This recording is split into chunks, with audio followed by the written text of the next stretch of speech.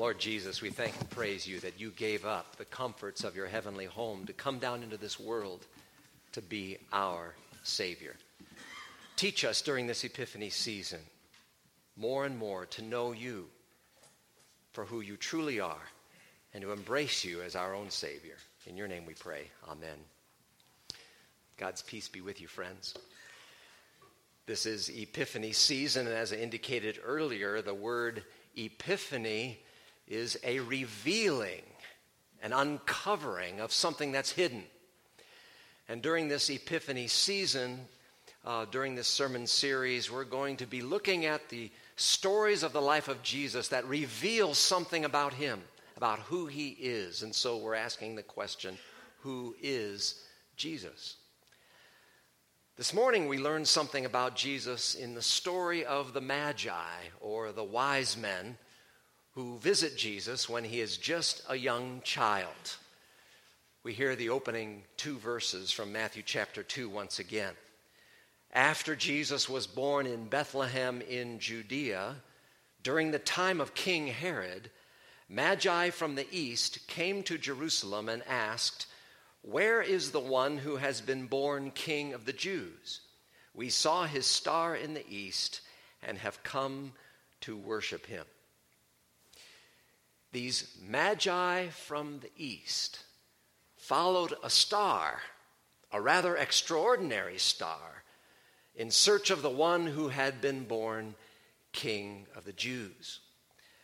Magi from the east. We wonder, where from the east were they? Well, more than likely they were from the Middle East, not the Far East, not China or that part of the world. Most likely these Magi were from ancient Persia. Persia today would be located in modern-day Iran.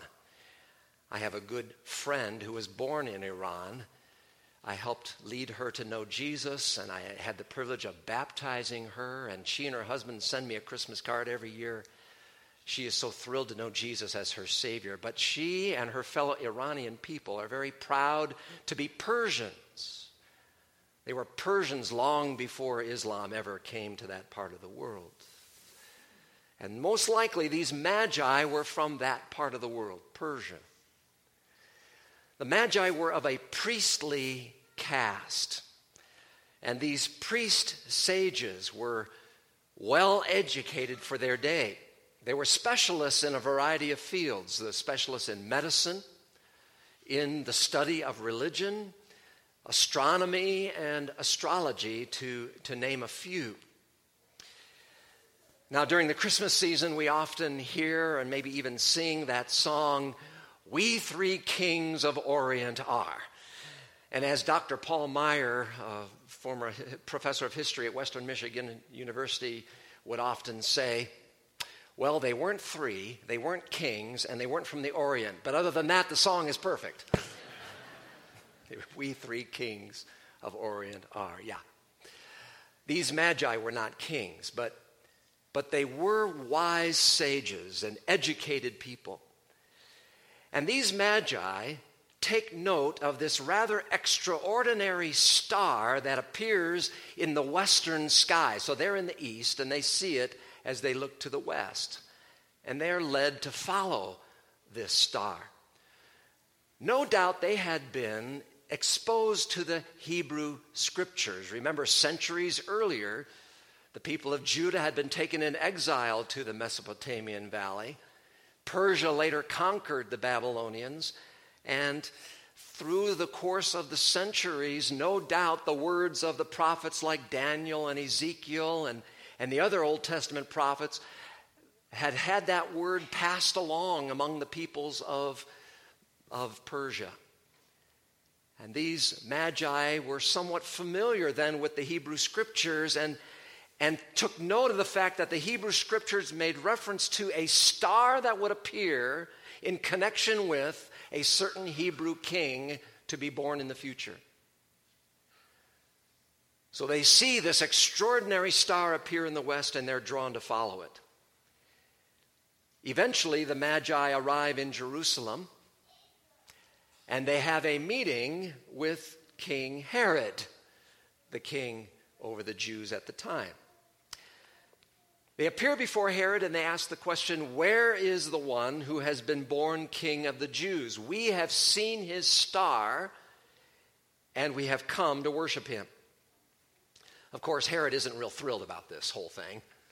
Herod is a jealous man, a power-hungry man, and he is threatened by the notion that there's another king of the Jews born. And so he is not very happy at all. But he calls his chief priests and teachers of the law together, and he inquires of them where the promised Messiah was to be born. What town should he be born in? And so they look up the scriptures, and they find in the prophet Micah the fact that the Messiah was to be born in the town of Bethlehem, a small town about 6 miles to the southwest of Jerusalem. So Herod sends the Magi to Bethlehem and gives them instructions to, once they find the child, to come back and report to him so that he could allegedly come and worship the baby too. Of course, he says that tongue in cheek because in reality, Herod had an evil plot in mind. He wanted to kill this kid, this one who threatened his position as king. Well, after these Magi had heard the king, the Magi went on their way, and the star that they had seen in the east went ahead of them until it stopped over the place where the child was. Matthew tells us when they saw the star, they were overjoyed. But now listen to this next part of the story. It says in Matthew 2, verse 11, "On coming to the house, they saw the child with his mother Mary, and they bowed down and worshiped him. Then they opened their treasures and presented him with gifts of gold, frankincense, and myrrh." It's kind of interesting that Matthew makes the point that they came to the house. That evidently by this time, enough time had passed after Jesus had been born, that they established a household in Bethlehem. We don't know how much time had passed. It could have been as much as close to 2 years, because shortly after this, Herod is going to issue an edict to have all the baby boys of Bethlehem who are 2 years old or younger to be killed, slaughtered, thinking he could eliminate this threat to his kingship. So Jesus could have been almost 2 years old. We don't know exactly how old he was, but this much we know. When the wise men arrive in Bethlehem, Jesus is not in a manger in a stable anymore. All of our Christmas cards are wrong that have the wise men there at the stable. Sorry, but that's just the way it is. Matthew tells us, on coming to the house, they saw the child and his mother Mary, and they bowed down and they worshiped him. And they presented him with these amazingly valuable gifts. They present him gold. Gold, it's of great value today yet, and it certainly was back in antiquity. They present him with frankincense. This was a fragrant gum resin that was white in color and it was burned as incense, especially in priestly activities. Frankincense. And they present Jesus with myrrh. Myrrh was an orange-colored resin that was very, very expensive because it was hard to extract. And it was used in perfumes, it was used in anointing oil, in some medicines, and in the embalming of dead bodies. They present Jesus with these 3 unique gifts.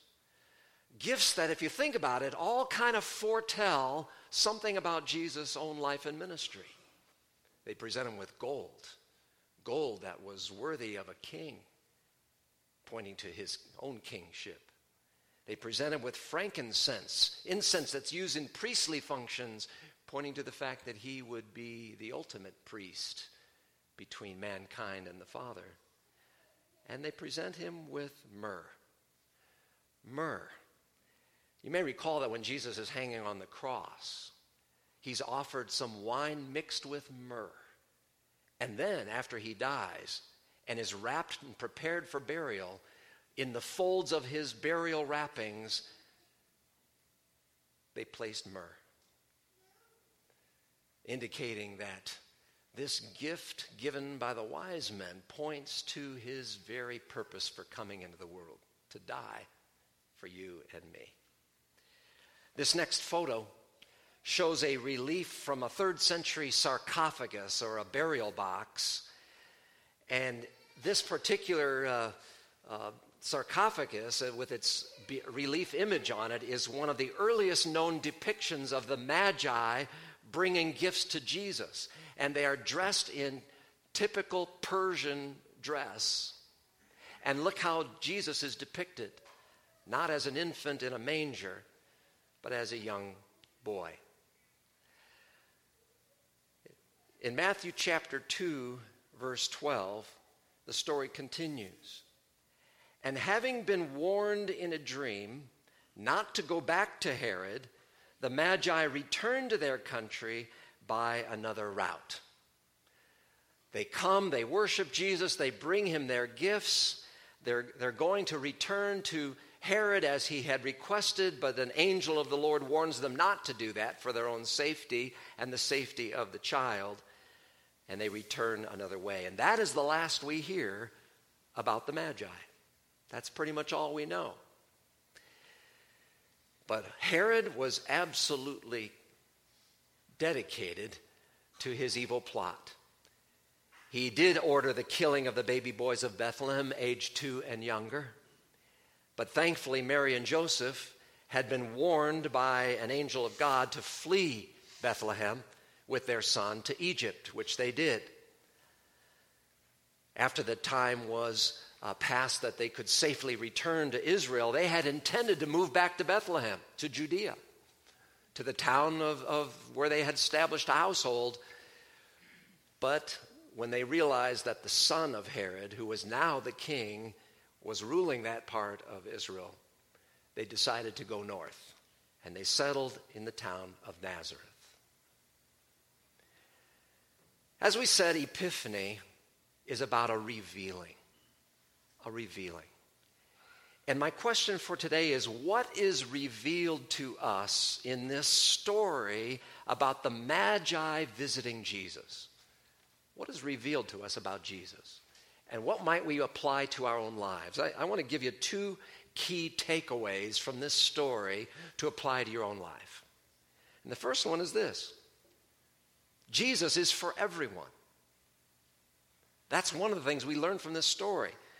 Jesus is not just the Savior of a certain group of people, a certain nation, a certain ethnicity, a certain race. He is the Savior for all. These Magi who came from Persia were pagan Gentiles. They were not Hebrews. They were not Jews. These are foreigners coming to worship the King of Israel based on what they had learned through the Hebrew Scriptures. It's a clear indication that God's grace is open to everyone of every nation, no matter who they are.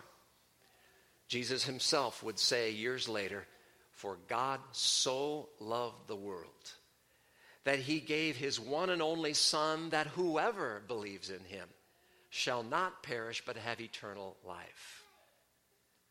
God so loved the world, not just a certain segment of the world. God so loved everyone in the world that he gave his one and only Son to die on a cross for everyone. That whoever believes, not just if certain ones believe, whoever believes has eternal life. The Christmas miracle is not for some, it's for all. Jesus was born for all. The Good Friday and Easter Sunday activities are not for some, but for all. Jesus died for all, including you and me. But also including those people that you know out there who don't yet know Jesus and need to know Jesus. You know, the Epiphany season traditionally is a time where the church focuses on outreach and mission work, evangelism and witnessing. It underscores this truth that Jesus is the world's only Savior. He himself said, "I am the way, the truth, and the life. No one comes to the Father except through me." And he has given you and me the task, you see, to be the messengers to share that good news with everyone, everyone who will listen, that they may be drawn to know Jesus as their Savior. So let me ask you, whom do you know who needs Jesus? Whom do you know who needs Jesus? God genuinely desires that all people would be saved and come to the knowledge of the truth. That task is ours, friends. We are his witnesses. To help us do that and be a little more effective of that, we're going to offer some opportunities during this Epiphany season to assist all of us in honing our skills and our abilities at sharing the faith with others. Because, frankly, it's maybe kind of an intimidating thought for some of talking to someone else about your faith. Well, there's a couple of things coming up I want you to be aware of. On Sunday, February 24th, we're going to have a guest speaker here on this campus by the name of Steve Cohen. Steve is now a Missouri Synod Lutheran Church member, and he's also Jewish. Years ago, before he knew Jesus, a Lutheran man prayed for Steve for 2 years that he would come to faith in Jesus and witness to him. And after 2 years of this man praying for him, he came to faith. Steve now heads up our church body's outreach to Jewish people and provides training and insight on how to share your faith effectively with your Jewish friends and neighbors. No doubt you know someone in the area who's Jewish. We have a strong, large Jewish community in Scottsdale, don't we? What if you invited a friend to come with you to worship on February 24th to hear Steve Cohen speak? And he'll do it in a way that is respectful and at the same time invitational, that our Jewish friends might come to understand who Jesus is. That's February 24th. I hope you'll invite someone to come with you. Another opportunity will take place the following Sunday, March 3rd. I'm going to lead a witness workshop that Sunday afternoon on how to share your faith in your everyday conversations, in your work life, in your student life, school life, as you interact with neighbors, as you just talk with friends or even relatives. How do you bring up this topic of faith and do it in a way that fits the context and that is persuasive and winsome? That'll be March 3rd. I hope you'll come and attend that workshop here on this campus. That's the first takeaway. Jesus is for everyone, and we are to share him with them. Takeaway number 2 from this story of the Magi coming to Jesus is this: Jesus is worthy of our worship. Jesus is worthy of our worship. These foreigners came to worship him. He's worthy of that, and he certainly is worthy of that from us who know him even more intimately. The word worship is actually a contracted word. The original word was worthship. Worth, W-O-R-T-H-S-H-I-P, worthship. When we worship God, we are acknowledging his worthship. That is, that he is worthy of our praise. Jesus is worthy of our praise. Magi brought him gifts of gold and frankincense and myrrh. And we too bring our gifts, our offerings, our tithes and so on. But you know what he wants most from us? He wants our hearts and souls. He wants our devotion and dedication to him, our trust in him as our Savior, and our commitment to him to live a life that honors him. Psalm 95 verse 6 says, "Come, let us bow down in worship. Let us kneel before the Lord, our Maker." Friends, as we are now in a new year, in this 2019 year, I want to challenge all of us to make worship our top priority. What could be more important than worshiping our God? For wise men, women, and children today still seek him and still worship him who is worthy of that worship.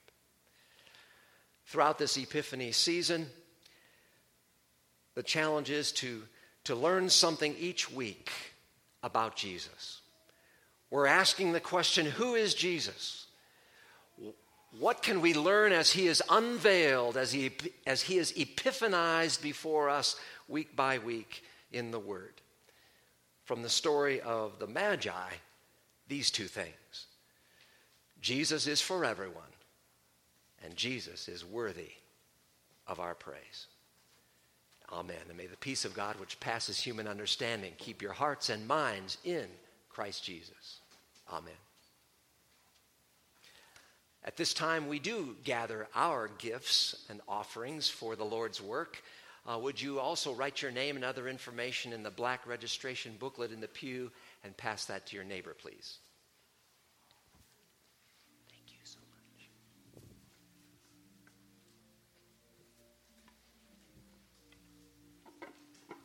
you.